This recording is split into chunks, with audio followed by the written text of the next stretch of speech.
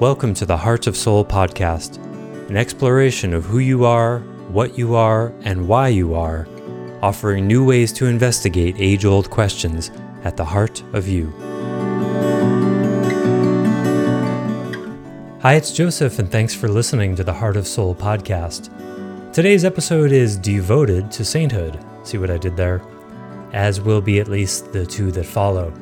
We reframe devotional spirituality to be about willful body ensoulment rather than surrendering one's personal life, being forgiven for sin, or any other take on saintly spirituality heretofore in consciousness. This includes how your life belongs to the divine, but you get to live it, how unconscious motives must be known in order to truly have free will, how the divine doesn't care what we do, but why we do it, how emotospiritual maturity is a prerequisite for encountering the divine, and you guessed it, much more.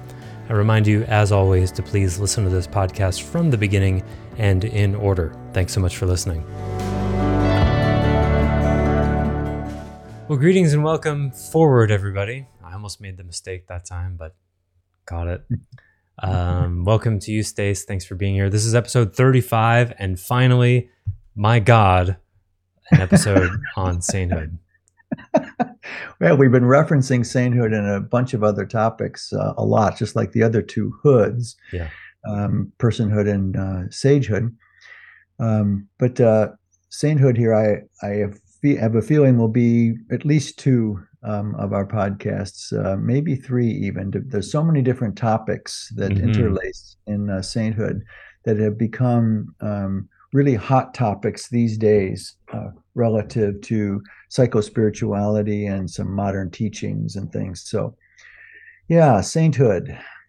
Where do we start? It's a big topic. We've trounced religion quite a lot already, so we won't be doing that anymore. We've revised the history of Yeshua the Nazarene already. There's still plenty left, but some of the basics are not having to be done.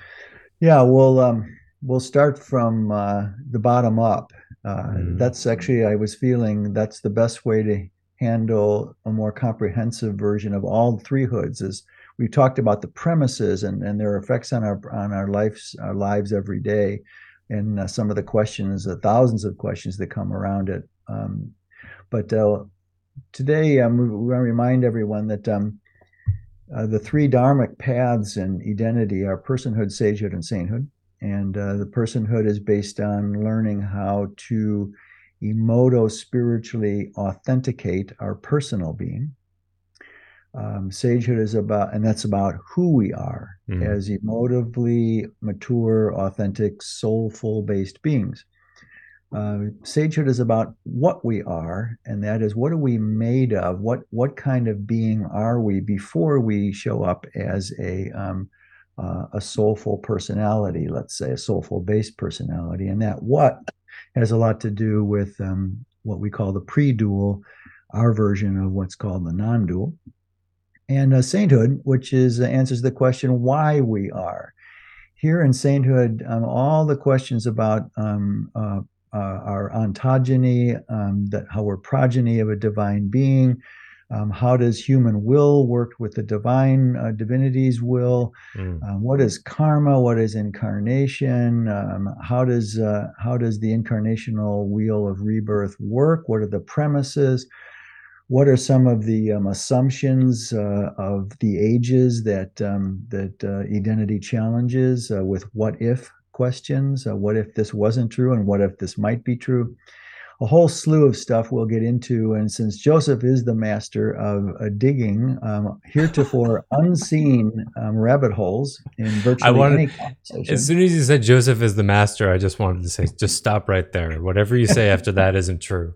But I do have a question that could serve, feel free to accept or reject it at this time, but it could serve to frame things, and that is, if the divine is, we have previously asserted that it's omnipresent, but not omniscient. But still, if it's omnipresent, then why don't we experience it? Why do most people not experience it all the time? That seems like an interesting question that could encompass a lot. Well, there's a good topic that I had in my heart today to talk about, but I love that you started with it. So Okay. it's great. Thank you. Okay. No, it's actually a really good a stepping stone. Hmm. Why don't we experience what the teachers and mystics of the ages have been trying to tell us for thousands of years, that there's some kind of divine context for the human theater, because 95% of us do not experience that directly. We've had to default to belief systems and rituals, and moralities, and to Mm. please the God in the sky or whatever the deity has been defined as. So, uh, why don't we experience it? If we don't experience it, we have to default to beliefs. And as we've several times mentioned, beliefs are actually in the way of experiencing. They may Mm. give you a threshold for what they call faith, out there, beliefs, but in the end, they will prevent the actual experience of divine being, because you have a thought form or directly situated between you and it, which is a completely artificial, from identity's point of view, an artificial dam that's between you and the experience of divine being, belief. That's the Including the first. belief that there is no divine being, which is also Exactly a right. belief system. Absolutely right. That Mm. will keep you from experiencing it just as much, or actually believing in one will prevent it just as much as not believing in one. Yeah, which is an And interesting set of isn't metaphysics there. Yeah, isn't tragic. it? Hmm.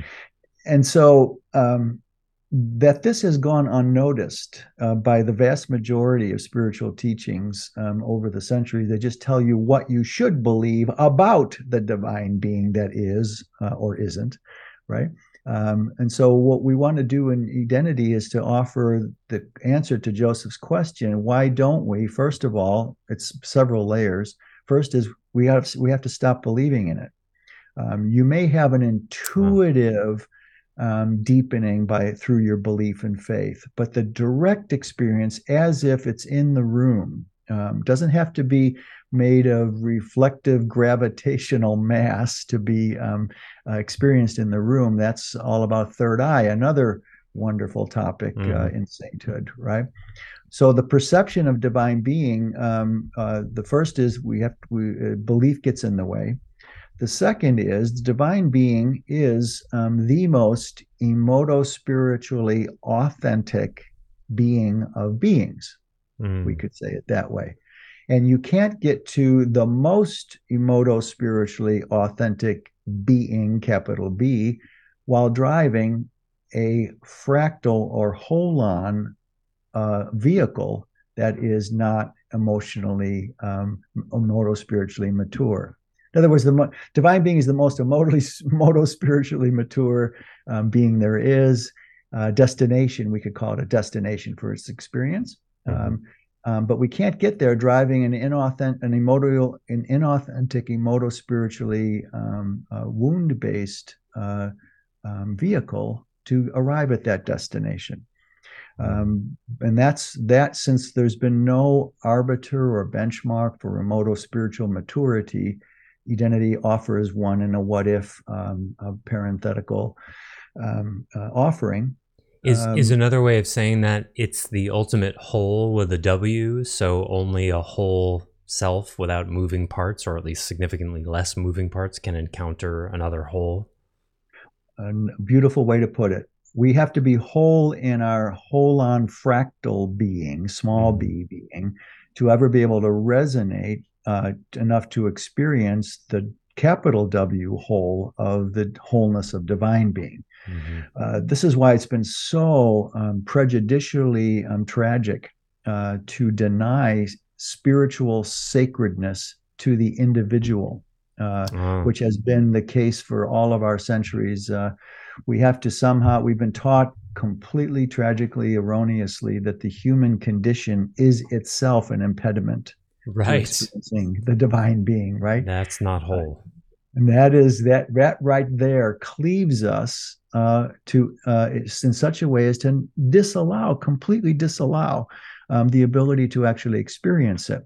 Yeah, as if So it's this idea like that, I'm going to I need to spend some time in nature, and we go into a forest, as if the human experience is somehow outside of nature. You have to laugh or else you cry, or some part of you gets reasonably frustrated or angry if you don't laugh here. I don't strategically try to laugh. It just sort of comes after 40 years of trying to get this out there into the world. So we've got two so far. One is belief system prevents it. Our own unwhole, emotospiritually immature version of personal selfhood is the second reason we don't experience and it. there's a corollary to that, because only the soul actually wants to abide with the divine. The rest of us decidedly doesn't, right? It's on purpose that we're not connecting to the divine, because our protection systems don't want to, right? Is that a sub part of two, or is that another one? No, it's a sub part. That's part of the unwholeness for sure, as you say.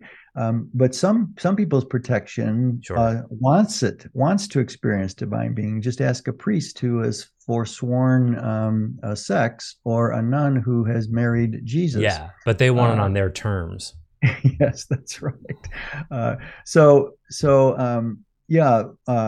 Our defenses have been formulated to cope with planet Earth, and some want to cope with planet Earth by stopping coping with planet Earth, by transcending the human unwholeness. In other words, for example, in a sagehood tract, Zen or Advaita Vedanta, it doesn't, in some traditions, not all, some traditions would say, what's the use of trying to heal yourself, because in the end, your healed self will be just as dualistic as your non-healed self. Hold on. You just casually said something, as you sometimes do. I'd never thought about transcendence as a meta coping mechanism. I've never heard you say that before. That's quite brilliant and tragic at the same time.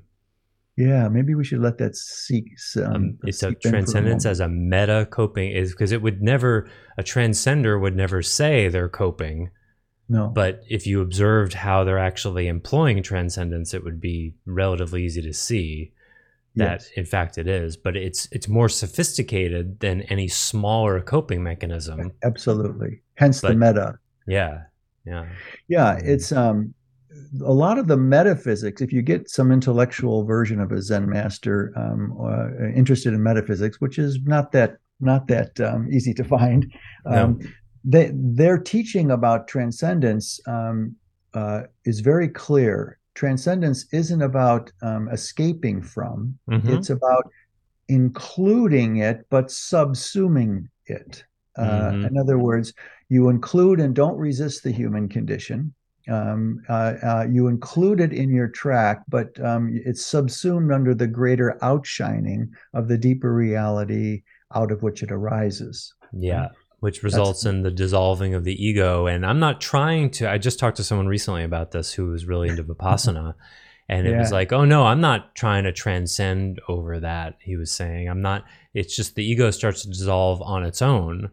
Well, yeah, it seems to, but that was sort of your general intention for that to happen before you even sat down, right? So yes, that's a pillar of the faith, so to speak. Yeah, exactly. Which would never say it is the faith. No, of course not. But we're being a little pejorative here. Yeah. So in that sense, the metaphysics are fine, but the actual experience of transcendence exclusivates the ego. Yeah. Exclusivates the ego. And as soon as you exclusivate, you're coping, you're trying to escape. There's no escape from this escape clause. If there's something to transcend at all, you're into exclusivation. If you bring it down. And there's another subtle version of it. I once read, I don't know who said it, but it was like enlightenment is walking around in a constant state of amazement or something like that. And it's like, okay, so there's all sorts of aspects of duality that you're sort of supposed to be post-awakening, like enthralled with, but the difficult emotions and all that, you just allow them to be. Yes. And there's not the same level of engagement and curiosity. That's a difference, it's not... Yes. Absolutely. It's a significant difference. And it's like, oh no, those things, I just allowed them to be, and eventually they go away, which was sort of the idea. Right. They seem to go away. Yes, right. They seem experientially they go away. Experientially. But again, that's only the conscious mind, the conscious being that sees them dissipate over time if you stop paying attention to them. You accept them, but don't pay attention to them. You don't give them their the depth of their being, the depth of their theme. You observe it that way. But of course, as we've been saying for 34 sessions, podcasts, in one way or another, what we're conscious, our conscious being only comprises about a third of our whole consciousness being, and that we're all responsible for the contents of our unconscious. And since these transcendent-based teachings were pre-psychological, like the Western religious ones are all pre-psychologically incepted back in the axial age, there's no appreciation for the unconscious. Everything is done with the conscious mind, which is a little crazy making for me, since the conscious mind is only the tip of the iceberg, is literally an iceberg in an ocean of unconscious material. So, yeah, and it's interesting to think about like the early transcenders, not long after the Buddha's time, when they would allow something to be and it would disappear. They literally didn't have the concept of the unconscious that it could disappear too. So it was out of sight, literally out of mind. I guess it's gone. They didn't have any structure, any model, any. No. It's all experiential. It was all experiential, right? Mm-hmm. But for identity, we would say that form of acceptance as a form of transcendence is for insects. That's adaptation. That's adaptive. Let's not pay attention to either too much positive emotion, too much negative emotion, too much positive thoughts, too much negative thoughts. Let's just go wholesale, not retail, and look at the nature of thoughts. And this is why one Zen master, when I tried to argue this with him, once said that we don't have to. Okay, point taken. There is a big ocean of the unconscious. But since we don't worry about the content of consciousness, only its dualistic structure, we don't have to go through every bit of the unconscious. All we have to do is recognize that the dualistic structure of consciousness is in itself unenlightened, and we just watch it go. So even if there is an ocean of unconscious, we're going to the essence of what makes mind create an ego, not its content. Now, this is a pretty compelling argument. I like the way he framed it. But I said it was more like that. His answer was like the snake swallowing its own tail, his own metaphysics precluding any curiosity how that might be a snake swallowing its own tail. Yeah, for some reason I get the image of storing nuclear waste under a mountain. It's sort of like, well, it's not going to hurt anyone there, and it's going to, its half-life is 50,000 years, but we'll just put it there and no one will know. Why? Just go away from the mountain then. What's the problem? Exactly.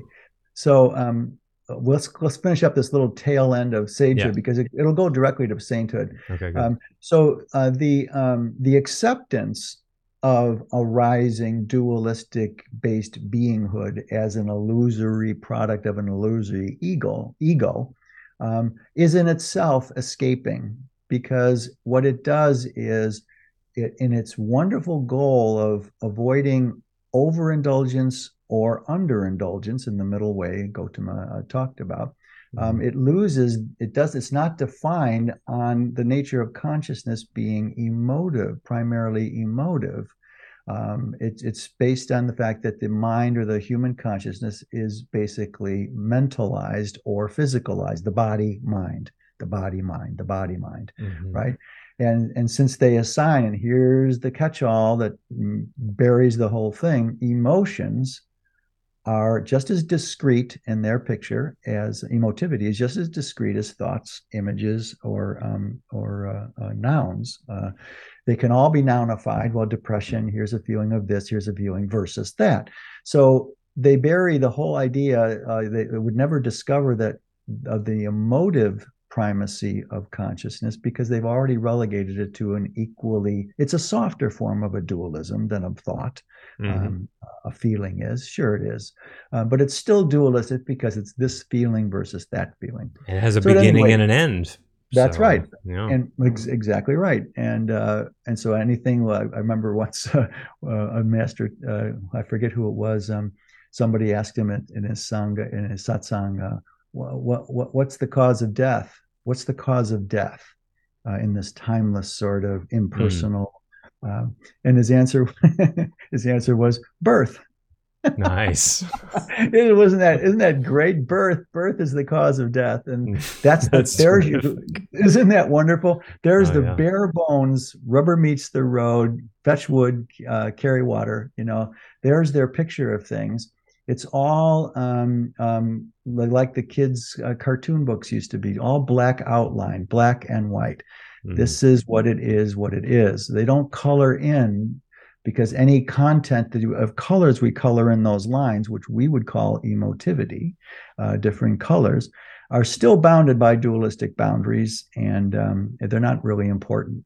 So they literally are wearing transcendental based goggles, and can't see the forest, the trees for the forest in this case. Yeah. Right. So we would say, no, we come from a completely different place that didn't occur to Gautama or Yeshua or Descartes or anyone up until now, that we are emotive beings before we are physical, willful, or mental beings. And that's a what if that were true thing that identity offers that changes everything. So everything we say about sainthood in these next couple podcasts is based on this idea that this what if we are emotive beings before we're physical or mental or willful. What if? What are the ramifications? In that sense, people, I'm an ex-guru. We'll talk about that sometime soon too. I'm an ex-guru. And we talked about it before. You mean more on that? More, yeah, okay. More, a little more. You had mentioned that an earlier podcast, a little bit more maybe personally. But along those lines, I'm no longer a guru in that sense. I'm actually a spiritual philosopher. That is what I am. Identity started out as a philosophical orientation. And of course, it had a spiritual root to it. So in that sense, this spiritual educator offers this emotive primacy of consciousness, changes everything about everything in personhood, everything in sagehood, and today's topic, everything in sainthood.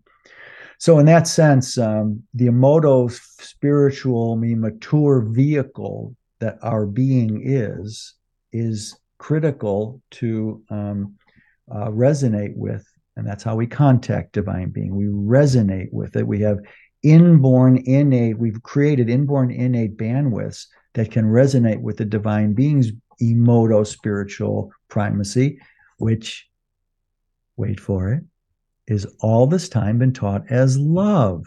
What do you know? Love. Love is not a mental thing. Love is not a physical thing. Love is an emotional thing. And if the divine being, whose essence is love, as we've said in other podcasts, has been said by the greatest spiritual teachers we've ever had, all say that God is love, the ones that talk about God, and in its essence. And it loves you so much it will send you to hell, of course, for Catholicism. And you only get one chance. You only get one chance. That's a God of love enforcing tough love. Yes. And so, okay, that's fine.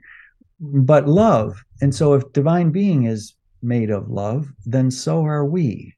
And that this simple connection, how many nights over a long life, when I started on this path 40 years ago, how many nights I cried, literally wept, on how that connection is so obvious and so underdeveloped and investigated.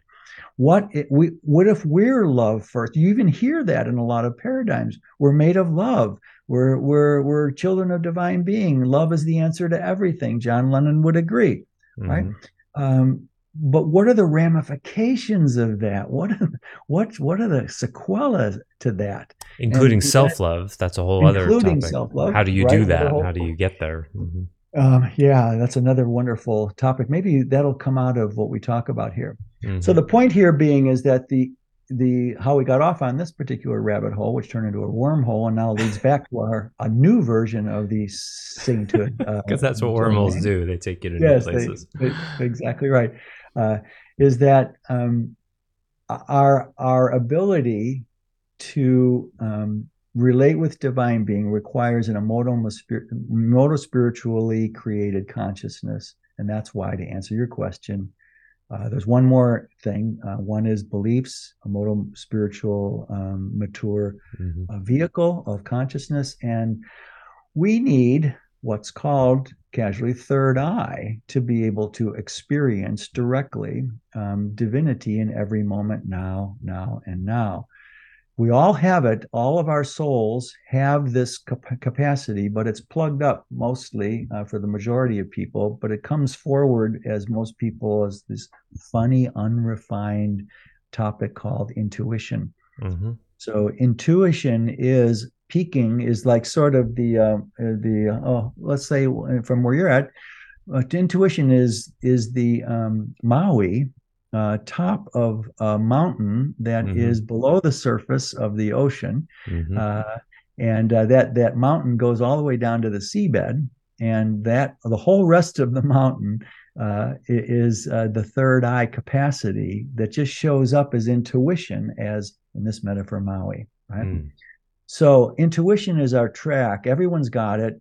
Some people have developed it. Some people have learned how to compress it down because it interferes with everyday life, or it's terrifying to them if they're aware of things that are not physical floating around in the room.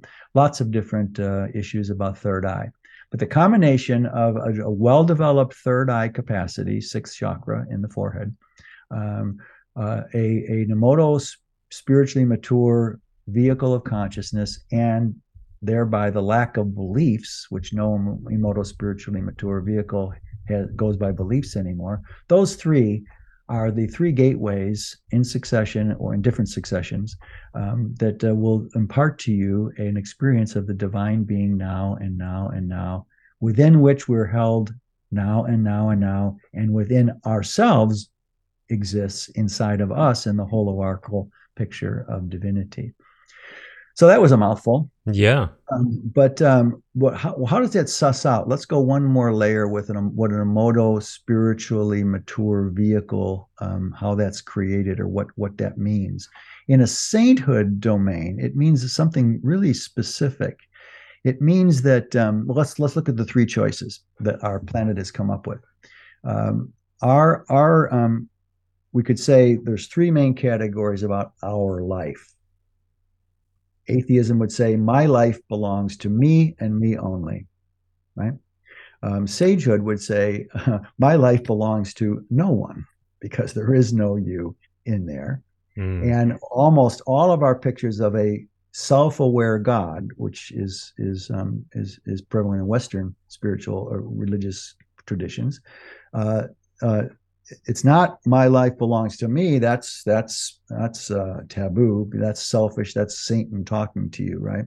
My life belongs to no one. Well, that's just put down a rabbit hole and stuffed away in Western religion. No real appreciation, except for the Kabbalah part of mystical Judaism. Yeah, I never really connected the myths about Satan. Like he's always trying to elicit personal self-interest and in a way that like shows people that's away from God. Like, I'm going to make you a deal. You'll have the things that you want. And then the joke is on you because your own personal desire is the means to your self-destruction. And now I own your soul forever. Exactly. Self-interest is the sin, the ultimate mortal sin. And and that's retail though. That's retail. It's based on your actions and your motives and things. Sagehood, the East, went the other direction. It wholesaled self-interest as an illusion, but it's still a smear on our individual humanity, right? One is self-interest by retail gets you to hell. Self-interest in wholesale keeps you unenlightened. It's the same principle, only taking say more about what the difference is. A retail self-interest is like content. I want things. And then in sagehood, it's like, well, all desire, the you who desires is actually the problem. That's the wholesale thing. I see. Right. The you that has the self that has interest is the illusion, right? Right. So sagehood would say, oh, you've been trying to manage your good and bad desires with ill effects. Just give up on the you who has desire entirely, and then you'll be free. Exactly. The liberation is so seductive, but in transcendence-based sagehood. See, but for religious-based God, the self-aware God, because there's no self-aware God in Eastern mysticism. It's that would be way too personal for there to be a guy with a beard. Yeah, no, impossible, right? So our choices are: my life belongs to me if I'm a hedonist atheist, or just even a nice guy atheist. Right? Nice guy atheist. If I'm a sage master, a Zen master, my life belongs to no one, because there's no my. There's no my to make a me. Who is that? No, right, exactly. And the religious version is my life belongs only to God, not to me. See? In which case, altruism is the only way to go then. There's the intrinsic metaphysical basis for the medicine of altruism. It's retail. Get out. Don't think of the needs of yourself. Don't have self-interest. Have interest only in the welfare of others. That's their retail way to get out of the self, as opposed to sage's wholesale way, right? So altruism is the key: unconditional love, sacrifice, the twin, the tripoled hydra of the metaphysical tragedy of Western religion. Well, what are the three parts? Altruism, unconditional love, and sacrifice. They're all that trio are in one ugly poison mushroom or poison apple, let's say. Yes, sure.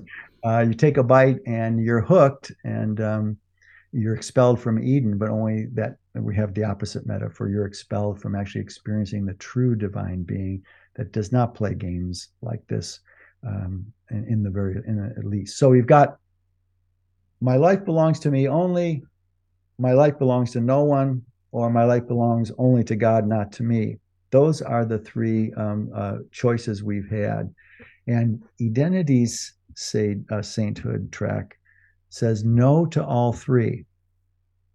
It says, my life belongs to divine being, but its eternal gift to me is that I get to live it.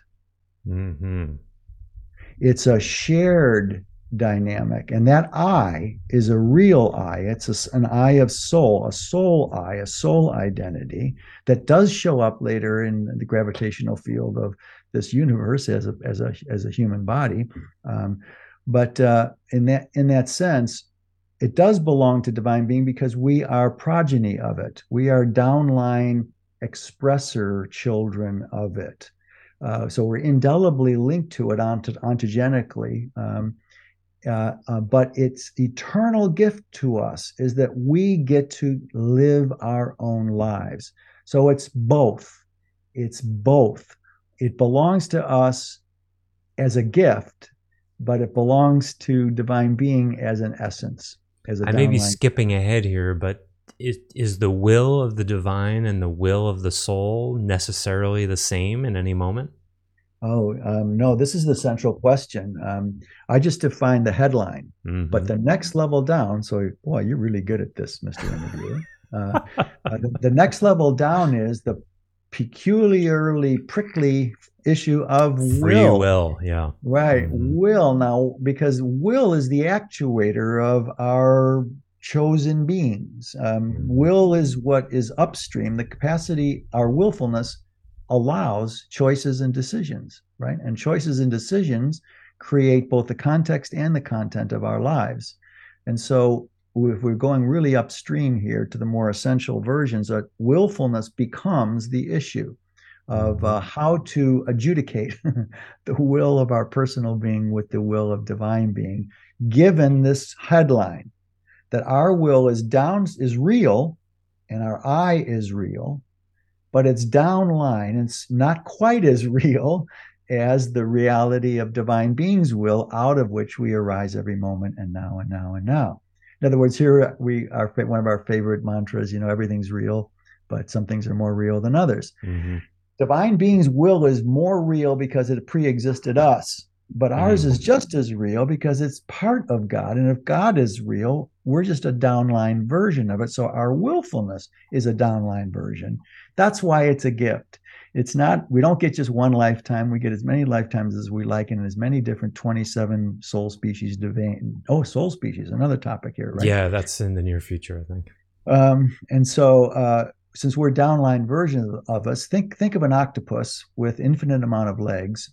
And well, you make that sound easy. Yeah.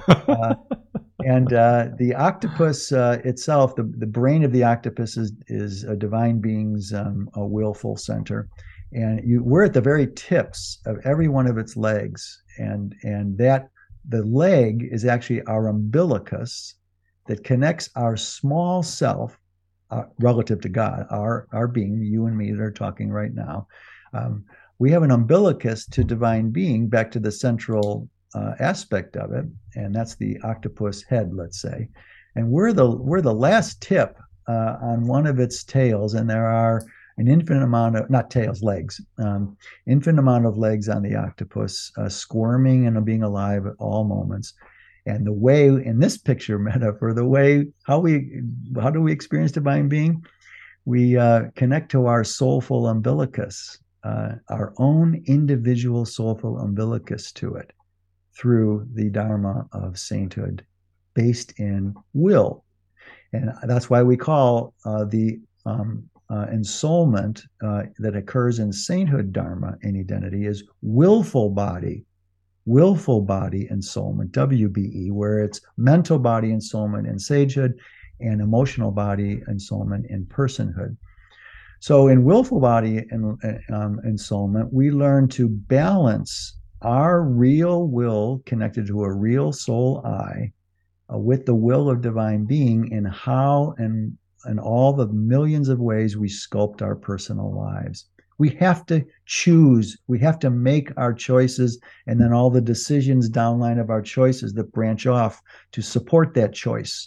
I made a choice to leave graduate school for parts unknown, and then I had thousands of decisions later that I learned were either supportive of that choice or were actually unconsciously in the way of that choice. So we make a distinction in the willful domain between choices and decisions. Choices are upstream. They're the nodal first off the first thing that we make, and then our decisions branch out from there like capillaries off a main artery to all the small decisions we make in our life. So in that sense, we'll get into the Dharma actually of what willful body ensoulment means, but you hit the nail on the head with your acute peen of your acute mental body hammer, and nailed it, bud. I don't remember what it was. Willfulness. But oh yeah, that's right. The question of free will. And for those people who've not studied philosophy, which is of course the majority of people, I like to point out that this is one of these cases where identity is taking on a millennia-old question. And the question of free will goes back, I'm sure, at least 7,000 years. As long as there was an individual and a notion of the divine, this has been a question of how to resolve the two. And identity has a metaphysically compelling way of framing it that does not have any contradictions that I perceive. Well, we keep looking for them, and you and I, let's see, of all the people who are more central and have dedicated their lives to investigating the truth, the sobriety of identity, you and I and Eric Grace, kind of lead the pack in always looking for contradictions, and that must be, especially for myself as the inceptor of it, if I'm not actively looking for in doubt space and curiosity about it. And I've got you and Eric to always look at some of my blind spots to see if I'm not embodying what I teach in that way. It's beautiful and wonderful. So in that sense, if we stick with what the nature of free will, it's when we make a decision based on our freedom of will. Let's phrase it out. Let's parse it a little more directly. Our freedom of will. There's no argument that can be made that we don't have freedom of will, unless you are a person in a paradigm who says we're mind first or matter first. Well, it's our genes that control our willfulness. No, Biological determinism. yes, biological determinism. Or if we're if there's no such thing as a self, it's only neuronal cathextion, what neurons do with the cathextion of external experience in Sage. Well, our choices and decisions are either pro-self, anti-self, or somewhere in between. And so they take the track of anti-self while saying, well, we support the self. But when you say the self is an illusion, you can't inclusivate. It's Right. an illusion. Yeah. You can't, all this stuff about acceptance in Sage, wait, it's an illusion. You can't accept it. You accept it only as an illusion, and that denies sobriety of content-based being. Yeah. Try doing that with one of your coworkers. Oh, I accept you. I think you're illusory, but I completely accept you. Like, I mean, that's gonna piss them off. Joseph, that isn't it astounding that simple thing is so missed in otherwise really much more subtle metaphysics in the Eastern way, but they miss such an obvious thing. Goes tails right back to our transcendence critique. So how does this suss up? In atheism, 100% of our personal will is permitted. In fact, it's all we've got, right? Yeah. We have one life, just like the religious people say, we have one life, but it's ours. It belongs to us.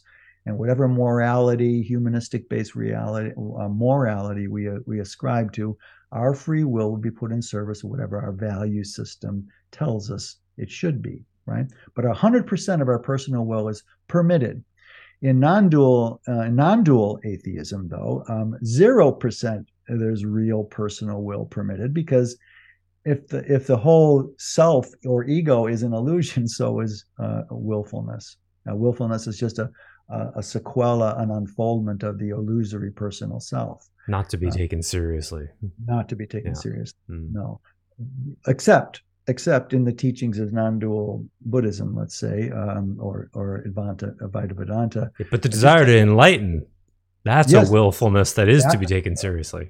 It's a willful thing that we deconstruct our will to get to. And if you ask a Zen master, how does that track? They'll say, it doesn't, and that's the truth of it. That's the mystery of it. It doesn't. That's it. Now you're getting it. Now you're getting it. If you see a contradiction, there's the proof that what we're saying, it's illusory, because the illusory brain comes up with contradictions. The contradictions prove their point. Man. It makes my head hurt. Oh, wow. You just got it. I mean, you felt it there. Yeah. You felt it. It's nauseatingly frustrating. It's a Gordian knot that Napoleon can't cut through, right? Like he did back in the day.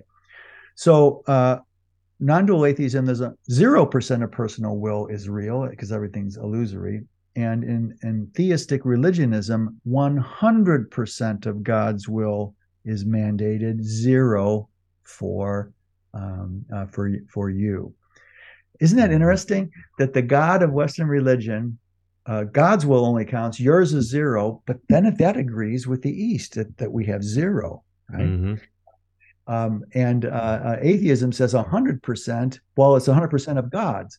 It's so interesting to me that Western-based religionism takes 100 from the atheistic side, from the body-only side, no God, and then 0% from non-dual Eastern teachings, and puts it together in one. It's 100% God's and 0 yours. It's really a unique, a crazy kind of resonance there. So in that case, identity steps in and says, nope, all three are products of an earlier evolved, less evolved, emotospiritual, mature perspective, and that it belongs to divine being, but it gives us the eternal gift of living it ourselves as our soulful selves. So there's a metaphor trying to be created in my illusory illusion creating mind, and that is, I'm imagining a person in a house, like maybe a teenager, and the Mhm. house is not theirs, and they don't make all the rules. So like, Mhm. if the divine being is the ultimate parent with a capital P, Mhm. what is the human metaphoric analogy here? Like, you get to take the car out, but you gotta, you gotta bring it back by midnight. Like, what's the how much of your life is your own compared to what divine being is saying is okay and isn't? Does that metaphor work at all? Um, Not well, but the concept of it I can play with. Yeah. Let's see if we can. Maybe I can answer. I've never been presented with this particular metaphor, so Okay. let's talk about it. Divine being would say 100% of your free will is yours to do whatever you want, Mm-hmm. just like atheism would say. Mm-hmm. And by utilizing my gift, this is it talking, my gift of freedom of will for you forever and ever and ever, you get to learn through trial and error what system of choices and decisions supporting those choices, what value system directs your willfulness. I'm giving you carte blanche. Here, have at it. You get thousands of lives if that's what you want to learn Uh-huh. this. But one day you will learn through the emotospiritually mature vehicle of consciousness which choices are based in my will and which choice which is goodness and openness priorities unfoldment into unknowns that are beautiful. That's my will's Mm-hmm. pressure on your will, but your will's pressure is I've got to find out for myself that hedonistic, multi-partnered, orgiastic hedonism isn't the way. You'll find, God says, divine being says, you'll find if that's what you got to do, do it. If that's anyone on the spectrum, LGBTQ, that's fine. If you have to be a criminal, you have to be a pope, whatever it is you got to do it. Go for it. Go for it. One day you will dead end in patterns. You'll start getting the idea that, huh, I did this hedonism thing, and I got a virus from my a terrible virus from my sexual activity, my Mm. orgiastic self, and maybe this isn't the best way to serve my self interest. So And the individual in the house, then teenager or whatever, gets to do whatever they want, right, but every single one of their actions will have consequences that they will have to face. yes, And I imagine if they continue to make the same mistakes and don't learn the lesson, then the consequences get more intense. they do. This is the law of karma, and in that sense, divine being is the holds deed to the house. The house and you are downline versions of it in different domains. And so you get to do whatever you want to learn yourself. Yourself gets to learn, not listen to some credo, the Nicene Creed, or a Quran or a Bible. You yourself, by your freedom of will find out what the rules of the house are, not because I say so, but because they just are, and I can't help it. That's divine being. And Is and not. and Go divine ahead. being is not direct in like the Old Testament punitive way, like you did this and now you must pay. It's No, gonna give you sort of hints through the consequences of your actions that it wasn't the best thing, because it cares about your own self authority, and so it wants you to learn it your own way. So yes. it's gonna be a soft touch manager, so to A speak. soft touch manager. Yeah, a good metaphor. Yes, uh, a soft touch manager. But its karmic dead ends are difficult. mm-hmm. That's they're not soft edged, Yeah. but that's not its intention to punish. It just unfolded the way it did and discovered its own self knowledge by unfolding. There was no think of divine being, the mystery of it, which is the ontogeny of divine being's self realizations, we've talked about before. It just unfolded the way it did and found that heartful love and bounty is its nature, and all of its children have the capacity to create that for themselves with an infinite amount of choices and decisions to get there. So the house rules are hidden in our experience. They're not dictated or downloaded or channeled by some guy where the myth says lightning bolts carve the laws of God on stone tablets. Right. The consequences are in context, not content, usually. Exactly right. Exactly. So we get to discover what the house rules are. And lo and behold, at some point, maybe 300 lifetimes in, 400 lifetimes in the last 130,000 years, you start to realize that the house rules benefit you. Yeah. That if you learn, wait a minute, this one doesn't have this particular domain I'm choosing, how to heal my unconscious. There's no inherent dead end to that. There's no inherent dead end, only more and more heartful, soulful information evinced for your digestion or not, whether you can do whatever you want, even with what's curious, what you're curious about. It makes me think. I have right now, and I've had a number of times a situation where I have a business client who has a lot to learn about management, a lot to learn about leadership. Very difficult for them. They're kind of below the curve, but have managed to build a business to a certain place. And then suddenly they get the option to be bought out. And they look at this question of like, well, should I take that money and just bail on this? But I think I could build it a lot bigger. And then there's this fork in the road of like, okay, it looks like they're getting squeezed relative to their leadership abilities. If they kept the business, they would have to grow as people and become better leaders. Or they could take the $5 million and cash out and retire for the rest of their lives. But the feeling I always have around that is it's a shortcut, and they're sort of trying to quit the game and evading the their life lessons. And any thoughts about that? Like how somebody would frame that? It's a destiny question, isn't it? Well, it depends on the value system. Yes, of course. If their prime directive was to become financially independent, that's a different parameter of consciousness than bringing something new to the world for the benefit of self and other. Those are two different value systems. So in one case, it might be that for their particular lifetime imperative that they set up ahead of time, bailing out, or what you call bailing out, might be what they're supposed to do to learn some lesson. That it's a dead end or not a dead end, vice versa. Sticking with it until the end and learning one way or another whether they were right about that they could grow it even bigger. They might both success and failure in both of those options. Maybe for one person it would be a success, the other person it would be a failure. That's everyone's track of freedom of will utility. The utility of freedom of will is different, and in different lifetimes even different. Sure. So unanswerable in any sort of general way to that question. So that individual would have to know their incarnational imperatives. Yes. And have at least decently open third eye to be able to get a sense of what is divine will here and what is my own soul's will beyond just, what's comfortable or convenient. Exactly.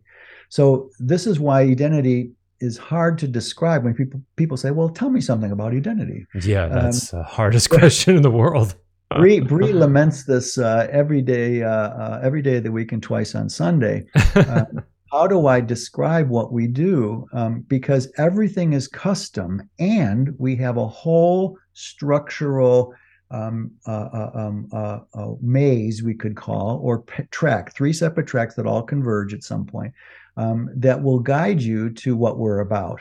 So we can talk in these podcasts what it's all about, and I think that's one of the best utilities that your idea here to Q&A me, because people can get an intuitive and a practical sense for what it involves, but your personal journey of it is not comparable to anyone else's journey through it. Yeah, and that's sort of like, I can tell someone like what Maui's like, but they're going to have their own particular experience of it. And whatever I tell them in one way is completely irrelevant, but in another way it informs what their journey will be like. Sure, it's at least it gives them some benchmarks, right? Yeah. If they don't like humidity, they better go to Scottsdale, Arizona. They won't like. No, they can go to South Maui. It's not that humid there at all. Yeah, that's right. Maui's got it all. That's exactly right. So the idea here is that you've got to be informed about the unconscious motives for your conscious choices. Let me say that again. We're flying blind unless we get at one day, one lifetime, that there's a sequence of unconscious motive, conscious intention, conscious action, and actuated outcome. Now, the world's got the final three pretty good. Well, get your intentions aligned with whatever, and you'll manifest, you'll actionate and manifest with outcomes. But none really get into the metaphysics of the unconscious motives that drove those conscious intentions. And that's the information that identity gives people. It gives them access to their unconscious motives, that their freedom of will then chooses conscious intentions to create conscious actions, to create conscious outcomes. Without that upstream unconscious motive to our conscious intentions, we are not informed about the sobriety of our choices. And the free will we think we have is actually not free will. It's bound by our own unconscious wounds. Exactly. If you don't unearth the wounds that configure the unconsciously wounded motives that create conscious intentions that may not at all be in alignment or resonance with our soulful goals this life, you will have to keep living life starting with conscious intention until you realize one day, one life, that's a dead end too. You can't ever get any real traction with soulfulization of your human experience till you have access to your unconscious motives behind your conscious intentions. So this is how the whole will headline breaks down to some very delicate but very clear guidelines and benchmarks that you can heal through the sobriety of your choice mechanism as a subset of your willfulness. See? And that's how it's cleansed. In Sainthood, we have a whole Dharmic track that's predicated on you've already done enough personhood and sagehood to now get to sainthood. We don't help people go deep in their sainthood right from the get-go because there'll be too many unconscious motives for trying to deepen their sainthood that they haven't uncovered yet. So in that sense, everything we've been saying, Joseph, to say it as bluntly as we can, as we said before, for the real divine being, there's no such thing as sin. There is no such thing as sin. And all of Western religion is predicated on good, bad, right, wrong, sinfulness, or piety. You know, what's they're all dualistic opposites. And what if, ask yourself, a listener who's listening to this with some curiosity and interest, what if there was no such thing as sin? How deeply have you been conditioned by Western religionism that you one day have to shed in order to get to the real God of divinity? In other words, all religions lead people to a version of God, but their versions of God are patently a false God. The God of Judaism is a false God. The God of Christianity is a false God. The God of Islam is a false God. The God of hedonism is a false God. The only real God is one that is experienceable through your soulful emergence, through your personality, to where your personality has been healed enough to accommodate the authenticity of your soulful I. When that day arrives, you have a chance to start to learn how to perceive the divine being as a real thing now and now and now and now. But no such thing as sin, no punishment, only dead ends. Yeah, karmic dead ends. In this picture, in this model, a wrong choice is not really a wrong choice. It's just a learning path because how else would you discover the unconscious motives if you didn't play them out, at least sometimes. Right. And then what I find fascinating is how the sinification of something, inside a religious context or not, when someone is beating themselves up about something, there's no room to get to the unconscious motive. And it just goes back in a circle. When you're beating yourself up, or someone else is beating up, or you believe you've sinned in front of God, it takes away the curiosity and investigation and exploration that would actually lead someone to see, oh, I made a great choice based on what I knew at the time, and this is exactly the mistake I needed to make in order to learn X, Y, and Z, Right. which would be based in love. Right. Exactly right. Like my career as a 10-year career as a guru. It had to crash, and was the best thing in the world, is the worst thing in content that ever happened to me, Yeah. and the best thing in context that ever happened to me. And I had to hit that dead end to reflect back to me unconscious motives that drove my conscious intentions, actions, and outcomes. It's that simple. I'm the guy who brought this into the world, humbly and pridefully, both with pride and with humility. But I had to undergo the same goddamn thing that the paradigm says, and up until that point, I hadn't. So I'm a perfect example of the embodiment of this truth, that it's just dead endings, and the dead endings can be brutal. But that's not God punishing you for making a mistake. It's saying, look what you discovered. As that notable Buddhist teacher says, fail again, fail better, fail better then, fail better. Emotospiritual growth is failures. You keep failing better and better and better and better until you realize you don't have any more dead ends to hit. And that would be called a failure.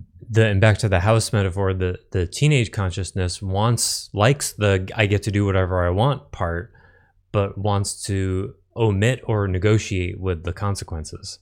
Yes. Whereas we would say a mature person embraces and investigates and literally loves those consequences, because those consequences are the operation of the divine. That's how we learn.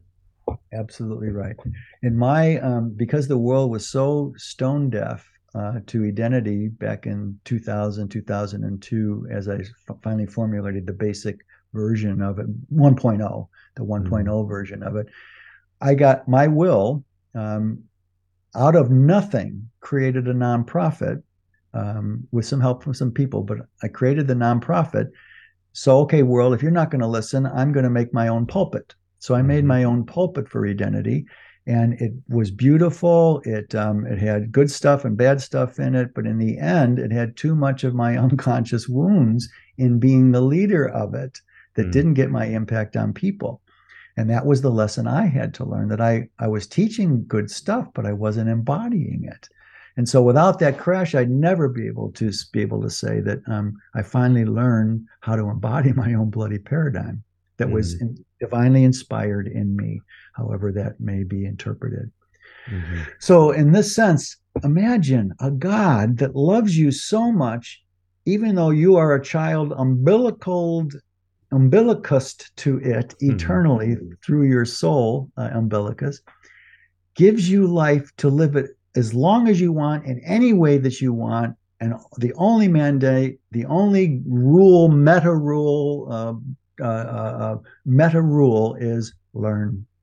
Learn what works. If you keep hitting dead ends and go, oh, that's a dead end, okay, check that box. Hedonism for younger teenage souls, okay.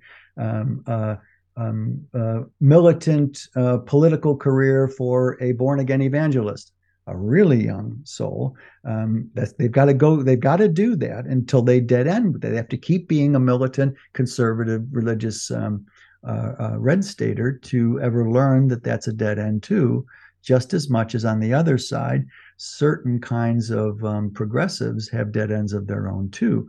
It's not about red versus blue in that particular rubber meets the road case. It's about what are the house rules that you don't know are house rules that you're abrogating. They haven't lived long enough to learn that, but they're learning it by living. That's why the magic, the amazement, no sin, everyone, no sin. Even if you kill people, if you kill someone, you have to pay a really deep karmic price for that.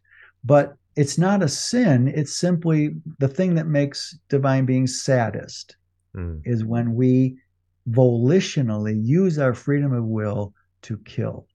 And that is primarily first with our own species, but it has shadowings into other species as well.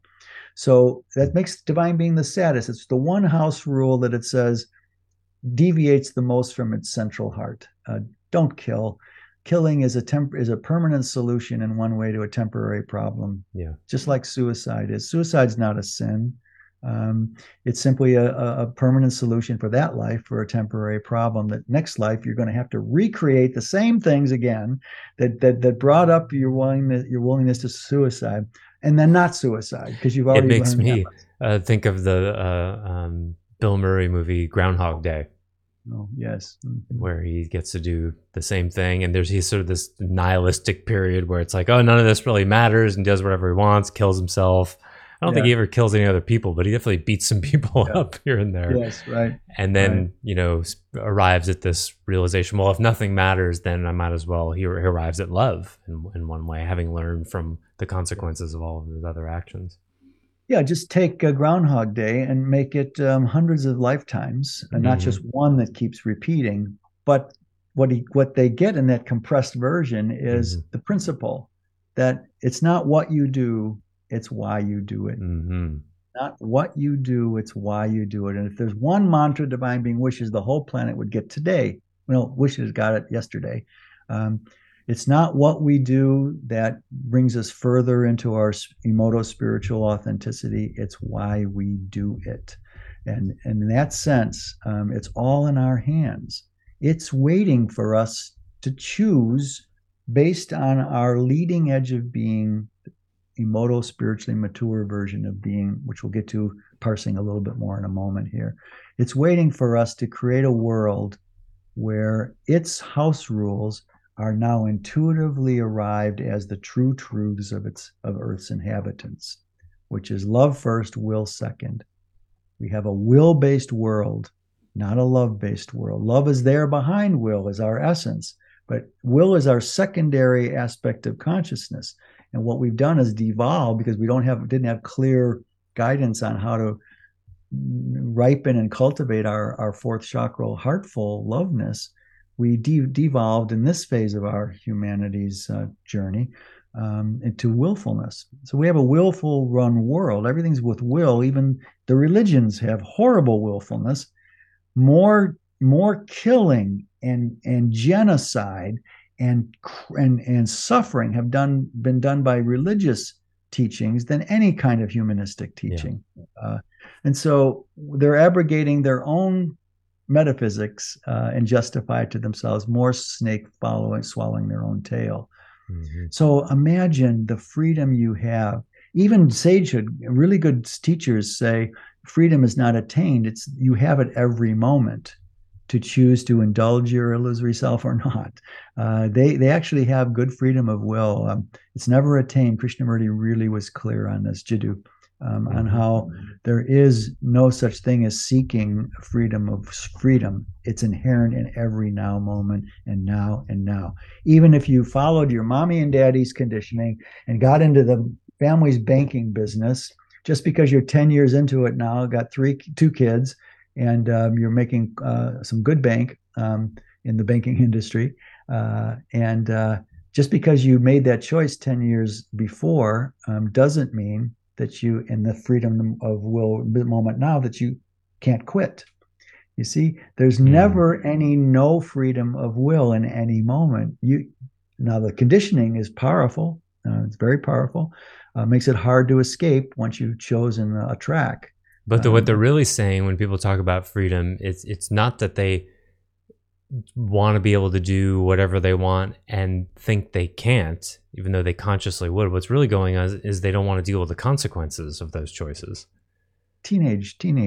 Which is a rejection of the very, I mean, that's like, when I talk about this, I said, that's like wanting to swim without getting wet. It's just not how it works. Sorry. Yeah, and the cake and eat it too thing. Yeah. It's a classic teenage phase. And someone asked me a long time ago about to characterize the youngness, oldness of the planet in the majority. And I would say it's about 60% teenagers, 30% children, maybe 40, 60, 40, 50, 40. and 10 are getting up there in soul age, number of incarnations, to be classified as elders.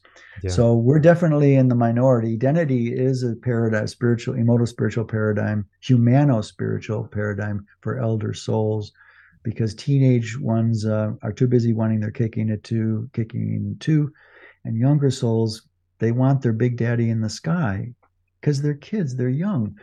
As kids, as human children, we need strong parent figures to guide us because we're new to the planet, right? I mean, the monarchy that's still going on in England. I mean, oh my God, only little children need mommy and daddy, queens and kings. And teenagers say there's no king or queen but myself. And elder souls tend to, or teenage souls also know altruism, sacrifice. They can be teenage souls too, of course, both sides of the coin. But in the end, an elder soul realizes that it's a melding of our will and the will of divinity, and it's our job to learn the house rules, not for it to tell us. The divine being did not, no one channeled divine being's will in any sacred book. There's no sacred book that was a channeling from God. I'm sorry. If you learn to know the divine being, that is possible to know through the Akashika, which is the storage of all that has happened in the human story, her story and his story, you'll find that it's all been filtered and compressed by the consciousness of the writers. And of course. the reason we're left to figure out the house rules ourselves is because that's how divine being learns through us. It doesn't want to just control everything. It wants to see itself. So it created sort of semi-externalized offspring, so it can learn about itself by watching what aspects of itself with free will do when they have free will. Is that a decent way of encapsulating that? 92%, 92.6 accurate. The one thing though that I'd reboot about that wonderful explanation is that it didn't create us with its will. It unfolded without its will. And here's why. Unfolded what? Its will unfolded to itself. It didn't say, I'm going to create beings who are like me but downline of me. It just unfolded. When it says, hey, do whatever you like, unfold yourself whatever way you want and learn. Mm-hmm. That's the way it learned about itself. It unfolded. Oh, I guess that's me. And there's another one. I guess that's matter. Okay. Planetary orbs floating in free space. In this level. Like a fruit tree sapling doesn't know what kind of fruit it's going to create. No. It's just like, I guess it's apples. I guess I'm an apple tree. It's like that. Exactly. And this is why it's not omniscient and not omnipotent, but it's omnipresent. It can't help but endow us with freedom of will downline of its central being, because it had to learn about itself in exactly the same way, just in its version. It didn't make decisions, though, like we have to. It actually unfolded the yin and yang aspects of divine being. It's a nice cosmogony story, ontogeny story, of course.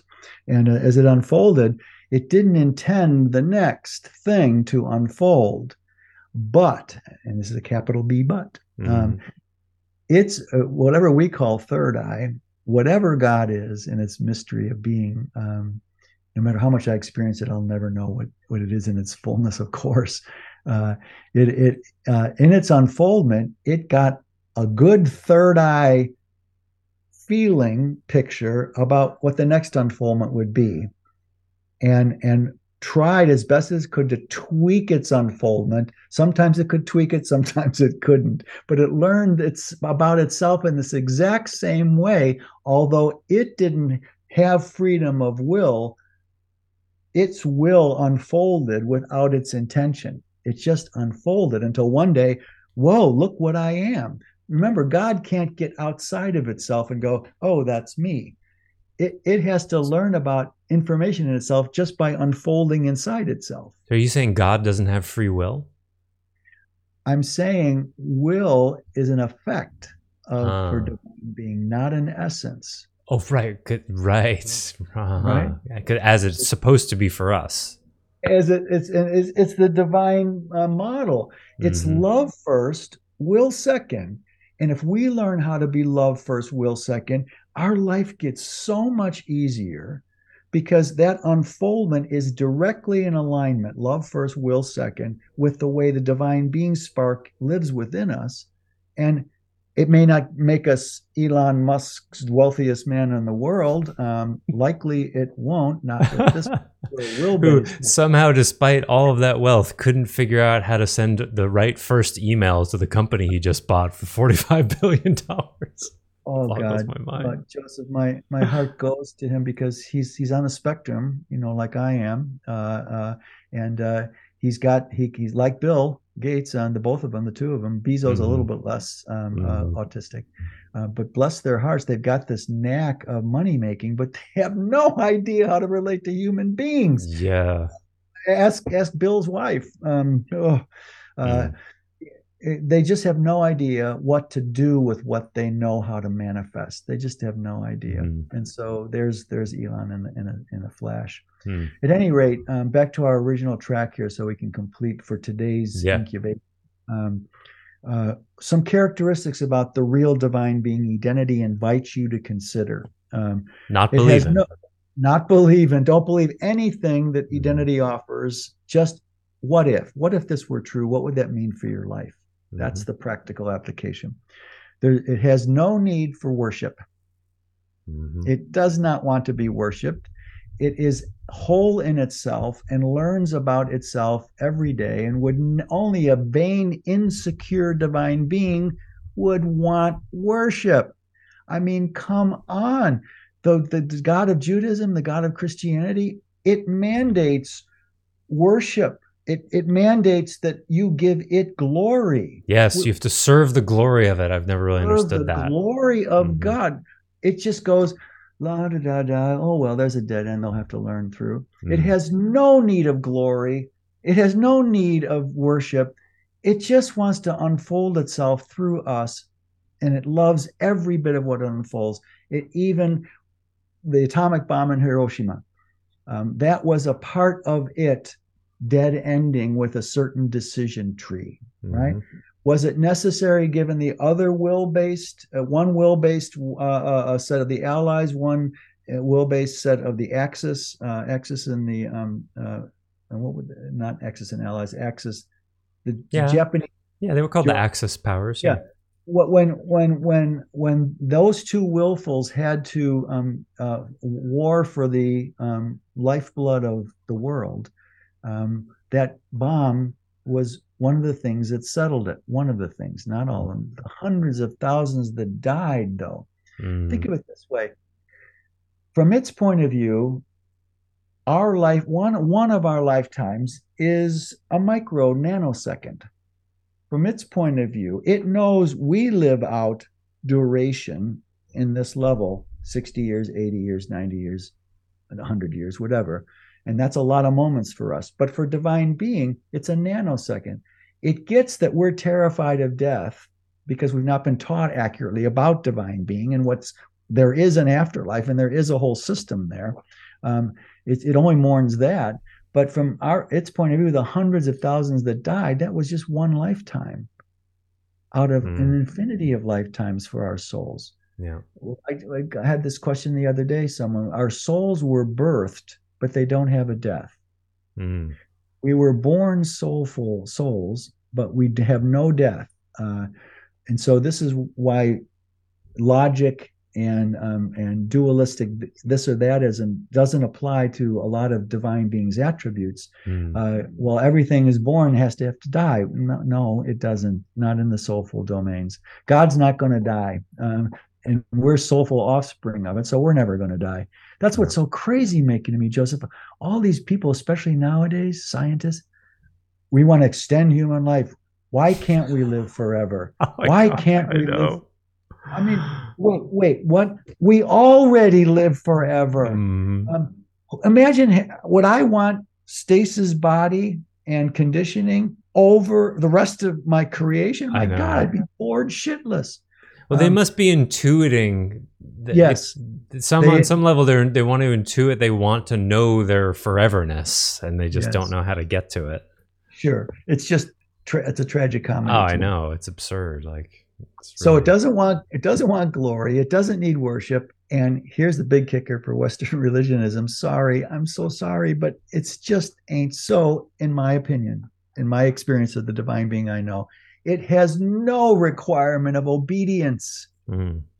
It does not need us to obey. It already has a system that unfolded of its nature that's ultimately fair and just.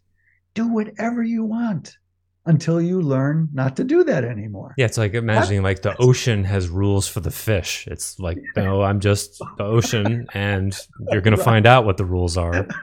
Right. If you jump too high out of the water and somehow get carried aloft in a hurricane wind, Mm-hmm. you're going to suffocate and die. Yeah. You see? I've So seen videos of flying fish trying to escape another fish predator, and they jump up in the air, and the birds get them. And it's like, yes, well, that's not now you know. yeah. Until you're reborn as the next fish. Maybe you're a swordfish this time instead of a shark. Who knows? Mm. In that sense, it requires no obedience because it already has a system to give us infinite choice, 360 global, spherical choices in any moment, guided by whatever value system we make up. It's the real divine being's value system. Learn with love. 3 words. Mm-hmm. Learn with love. That is its value system. Anything else is going to be our will first malconditioning that gives us a different value system. And this is not saying anything different than what Yeshua said, what many sainthood people have said, even though they're in Western religionism. Just because they're in Western religionism doesn't mean they're not downloading some aspect of divine being accurately. Right. Yeah. But it just doesn't require glory, obedience, or worship, and there's more than one lifetime.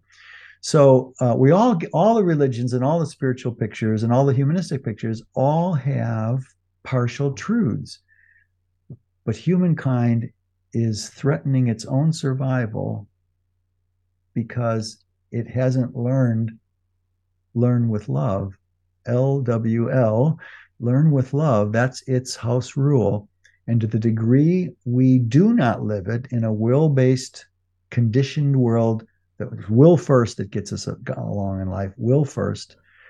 It's reasonable because God said, divine being says, it's your life. Do whatever you want with it. And will is the actuator, whatever you want, your desires, right? All it says is just learn with love.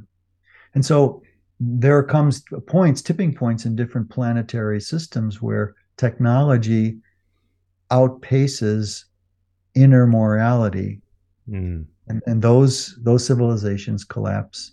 We've seen that in our own on our own planet.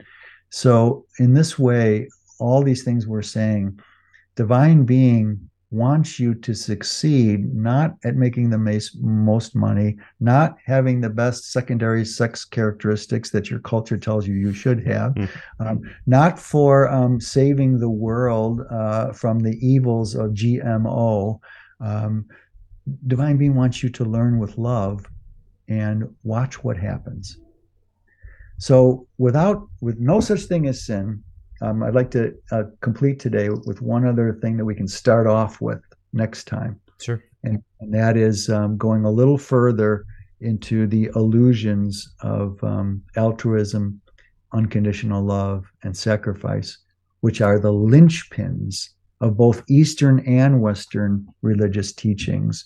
Without those, and without atheism being the answer, we have a whole brave new world that can tell us how to use our secondary characteristic of will to create our lives as humans. Mm-hmm. No altruism, no sacrifice, no unconditional love. Those are all twisted, semi-ironic versions of truth that have led us to a darker place, not a lighter place. If If it was going to work, it would have worked by now. Mm-hmm. Over almost 2,000, well, Judaism, 2,000, 2,500 years of altruism, sacrifice, and obedience to God and sacrifice. Has it worked? Have we the answer created... is clearly not try that harder. It No. seems to be kind of obvious. People Right. who tried it really hard. Oh God, it's just, it's painful, but everything's unfolding in our present day as it is, as dead ends keep getting exposed in every domain of our life, personal life, political life, every scientific life. So in that sense, let's end today's podcast with, there is a God. Yes, Virginia, there is a God, but it's not the God of your fathers and mothers. It's not the God of the Bible or the Quran or the Vedanta, or the sutras. It's a God of love who gives us our lives as gifts and wants us to do whatever we want. Never says anything we do is a sin, because in the end, we never do anything from its point of view. Take this with us. Take this with you at the end of this here. We never do anything that it experiences as something that we need to be forgiven for. Mm-hmm. That's the crux of no sin. There's nothing we can do that it ever experiences we need to be forgiven for. Do we need to forgive ourselves for it? Karmically? Absolutely. We'll talk about karma's dynamic of not being punishment, but of being self-forgiving. That's the goal of karma. We have to become self-forgiving, but from God's point, divine being's point of view, nothing we do ever requires forgiveness by it, only by ourselves. Okay. Well, that'll be our part 2. Okay. Let's start with that next time. Yeah. Well, thank you, Stace. This was, at the end of these, I'm always supposed to say, like, this was something, and I'm not going to say it this time. All right. I'm just not going to, this was what it was. And I'm not even going to say what it was. Okay. Thank you. Fair enough. You're so welcome. See you next time. Yeah. Bye for now, everyone. Thanks for listening to the Heart of Soul podcast. To learn more about Stace Barron and Identity, please visit identity.org. To learn more about Joseph Shapiro, visit clearandopen.com. Until next time, we wish you well on your journey.